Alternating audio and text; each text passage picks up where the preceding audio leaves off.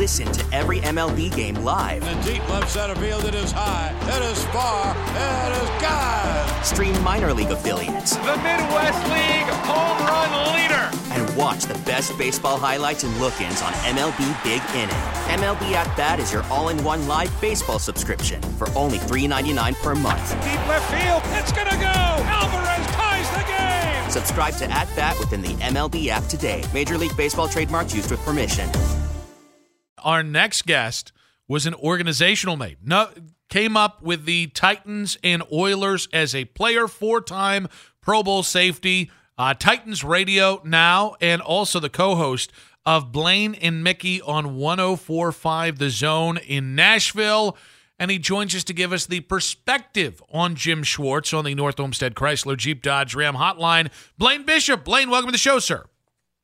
Thanks, guys, for having me on, man. It's a pleasure. Well, we're happy to have you here. You know, we've heard a lot about how Titans fans and Nashville football fans have a lot of love for Jim Schwartz, going all the way back to that initial run with, you know, the great Jeff Fisher team. So I'll ask you, why is Jim Schwartz held in such great acclaim there?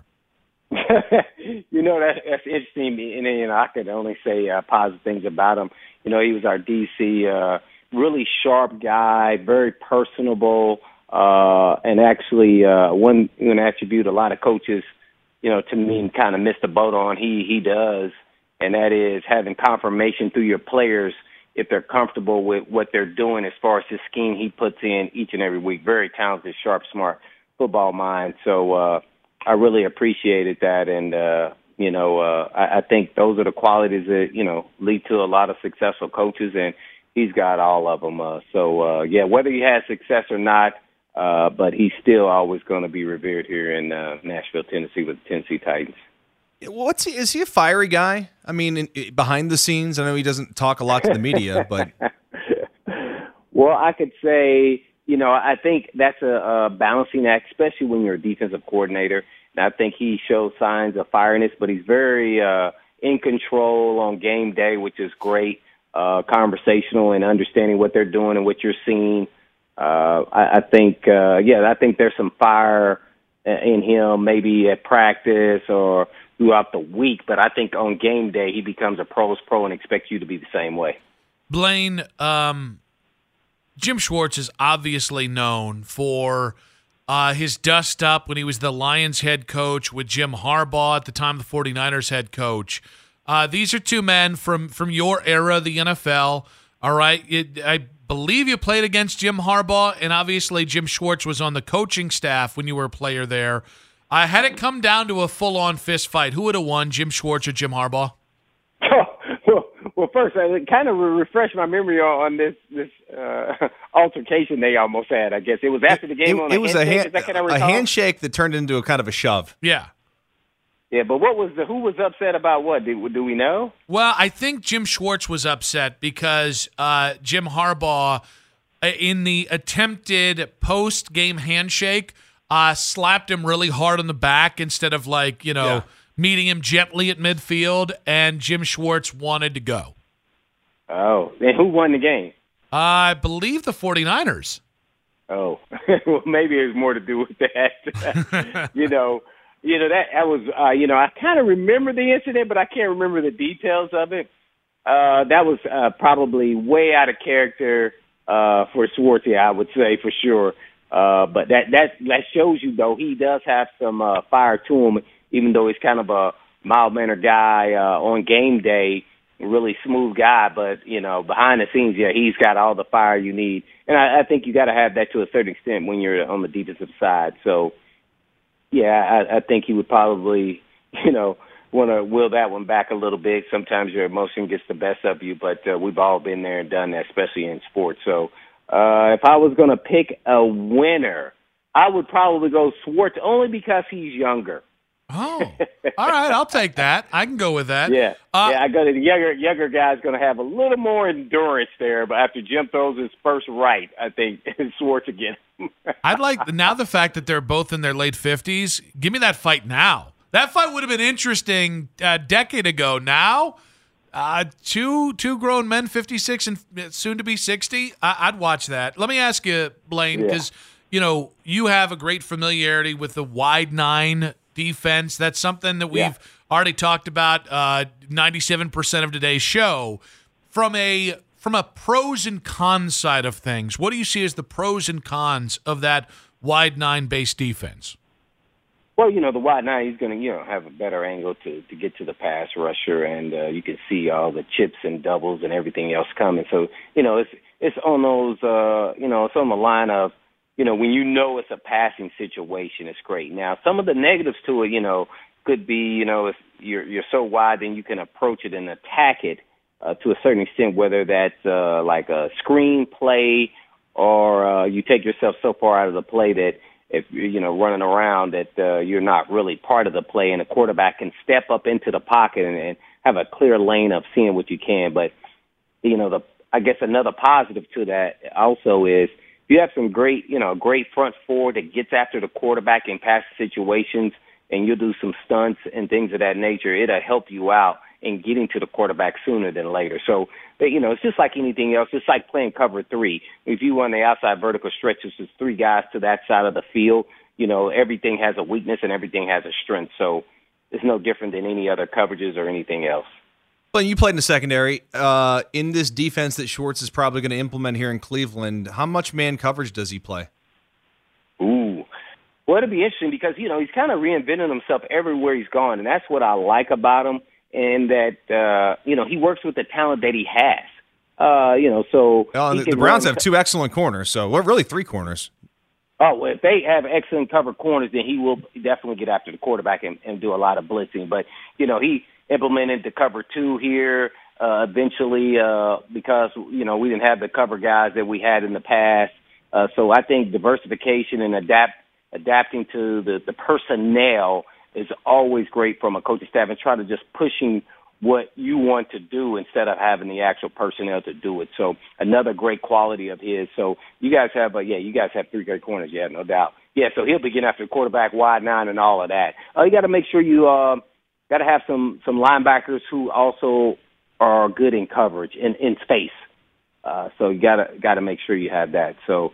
Yeah, he'll be well equipped. When you got Myles Garrett, it's not that it won't be real hard. Just let him loose and do his thing. So, yeah, I think it'll be a really good fit. I'm actually excited for him, and told him wish him the best. But except when they play the Titans.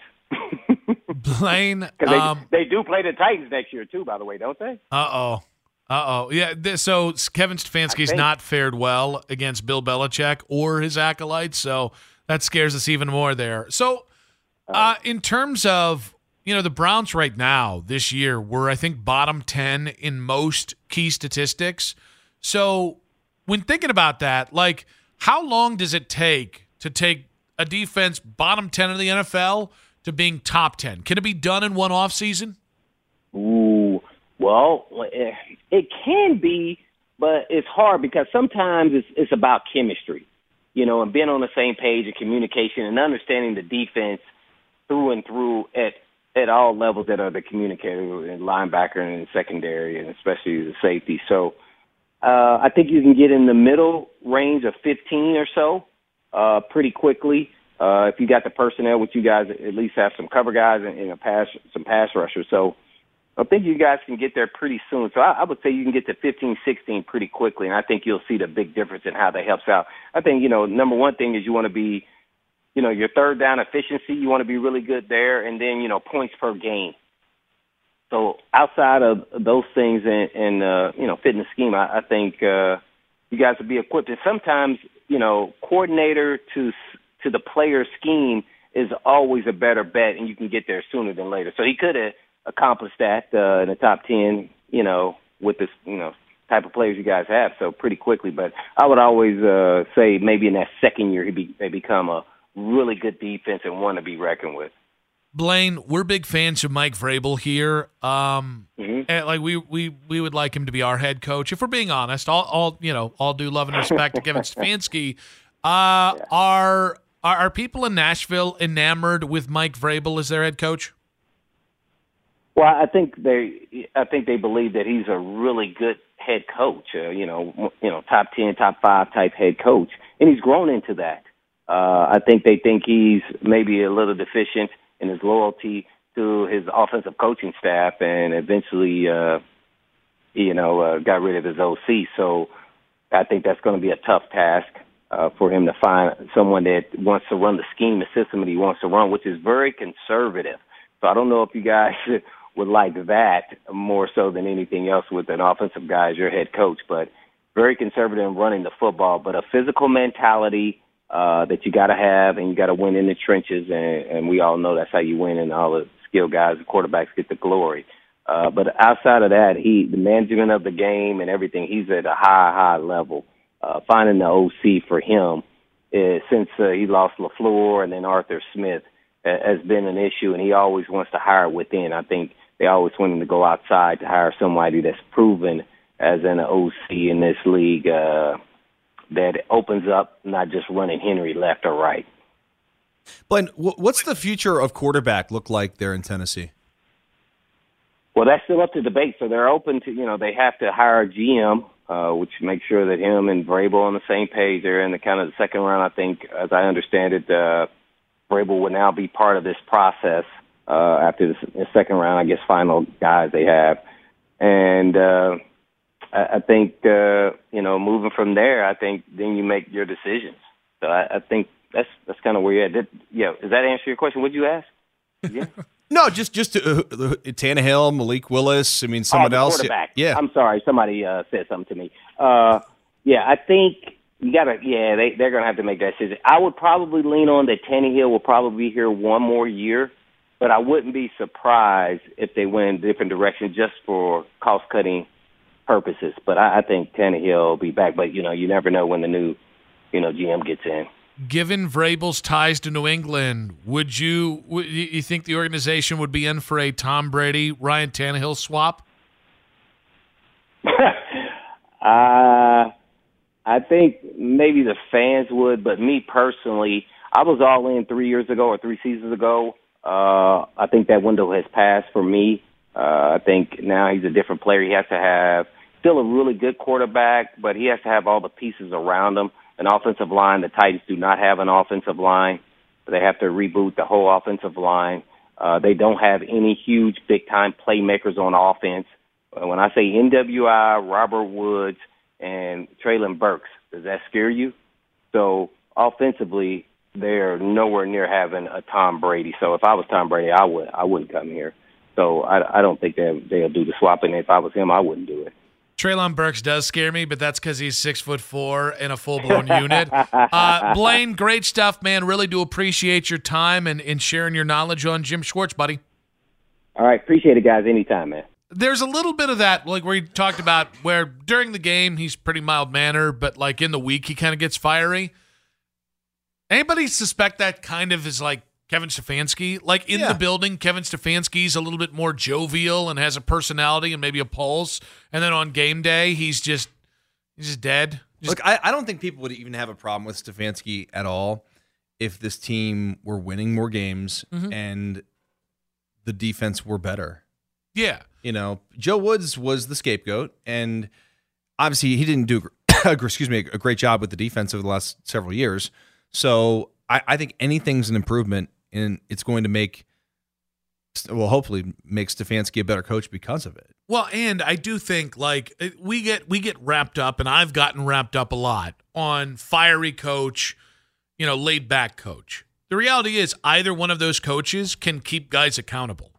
The Browns have an accountability problem. That's more so than they don't have enough passionate guys or guys that scream enough or. We could get Greg Williams' son back to just be an absolute raving lunatic, and it probably is not going to change anything. So, I do think that's a really important part about this. And, we kind of joked earlier. Well, he's, the best. He's a fiery guy, but he's also a numbers nerd. Just hold these guys accountable, right? And honestly, I think you might have fixed a fair amount of your problems defensively. And I understand there are framework issues here. I think you might have fixed a lot of the issues in that locker room on the defensive side of the ball simply by firing Joe Woods. It doesn't mean Joe wasn't a good coach or a good guy. Mm-hmm. It means this locker room, he wasn't what they needed, and they clearly stopped believing in what he was selling. So I think if you're Joe Woods, or let's say you're Miles, Joe Woods is easy to say, well, what the hell have you done? Right? Because what had Joe done as a defensive coordinator? 2 years in Denver, 1 really good year, and then 2 lost years here. If you're Denzel Ward, if you're John Johnson III, like, who's Joe Woods to you to say boo if there's not a personal relationship there? Right. Jim Schwartz kind of can't be denied. Former head coach who, by the way, actually won a little bit in Detroit, which is like winning a lot elsewhere. He won 10 games there 1 year. He also is a guy that won a Super Bowl as a defensive coordinator in the last 5-6 years, so guys would know that Philly defense. Like, won a Super Bowl with Nick Foles as their quarterback, which puts a lot on your defense. Which makes it even more questionable that Philly fired Doug Peterson, but that's neither here nor there. Doug Peterson looking pretty good in Jacksonville. Although Nick Sirianni, outside of his pizza takes, looking pretty good too. But like, I look at this and I just go like, I think he got like half the way better. Do you need to? Because here's the other part. You know what? And I can't remember if somebody brought this up on Twitter. Twitter reactions brought to you by Scheiben Jewelers, Cleveland's premier jewelry store. At Nick Wilson Says, at Dustin Fox 37. I can't remember if I saw it here or if it was one of our callers that kind of mentioned it in passing. I think you can still say the Browns have a talent issue defensively because you don't have the front 8 talent that Buffalo has when Von Miller's healthy, excuse me. But I also, like, there's a lot of guys on this defense we might finally see the ceiling out of. Grant Delpit, JOK, the young backup linebackers, including Jacob Phillips, who I thought had a couple moments before he got injured. Even the guys up the middle. Like, maybe Jordan Elliott finally plays up to his ability and where he was drafted to be with the right defensive coordinator. Like, I think if you infuse 5-6 guys on the defensive side of the ball, not all starters, just good NFL players, plus the talent you have, like, is it insane to think some of the guys that have been disappointments can all of a sudden find themselves in Jim Schwartz's defense? I don't think that's outlandish. Like guys like Vinny Curry or Brandon Graham, like, these names don't mean anything to people listening, but there were like a whole host of guys that were either first, second, or third round picks when Jim Schwartz showed up and had either been inconsistent or had underwhelmed. Like, people were throwing around, I think it's Vinny Curry, who, like, they weren't, he was like their, it was almost like their Barkevius Mingo, of the guy that was drafted high, hadn't done diddly squat, and they were just running out the clock on his contract. He ended up getting paid in Philly and then coming back afterwards. Like, I don't know. It's not the hire that I think everybody goes around and says, oh, it saves the season if Kevin Stefanski can't coach as a head coach. But man, I got to tell you, it's not quite Super Bowl, Super Browns for us yet, Dustin. But no, not quite yet. It feels like the biggest step you could make, and now it becomes, all right, what weapons can you give him? And I'd love to actually hear, and he'll never tell us that because that's not how this works. I'd love to actually hear Jim talk about the guys that he wants. Because, like, when Blaine Bishop was describing the linebackers, you got to have linebackers that can cover in space. What do you need to cover in space? You need guys who are really fast. Well, you got that in JOK. Well, you got that in JOK. I think Phillips is pretty fast as well. Sony Taki, I still don't know he'll be back, I have but no clue what that guy is going to be. Yeah, and now coming off the ACL. Yeah, well, and the Walker thing's interesting too. But, like, I guess the point is, I was able to breathe easier today when I found out this news, because it was like, all right, we're going to know 6 games, 8 games into this year how much of this is scheme and how much of this is talent. And honestly, I think with Jim Schwartz and where he's at in his career, if Jim Schwartz wants to be a head coach again, it's the next 2 years. He's got to get that defense on the ground moving and head into the right direction, like starting this year. They got to be like a top 12 defense next year. and then continue to get better. And all of a sudden, in 2 years, the Browns are, we hope, a playoff team, and the defense plays lights out, and then he can peace out. I would set the bar this year. Give me top 15. Top 15 defense, whether that's scoring, whether that's yardage, whether that's, just give me top half of the league. So that's top 16. Carry the 2. But, give me top 16.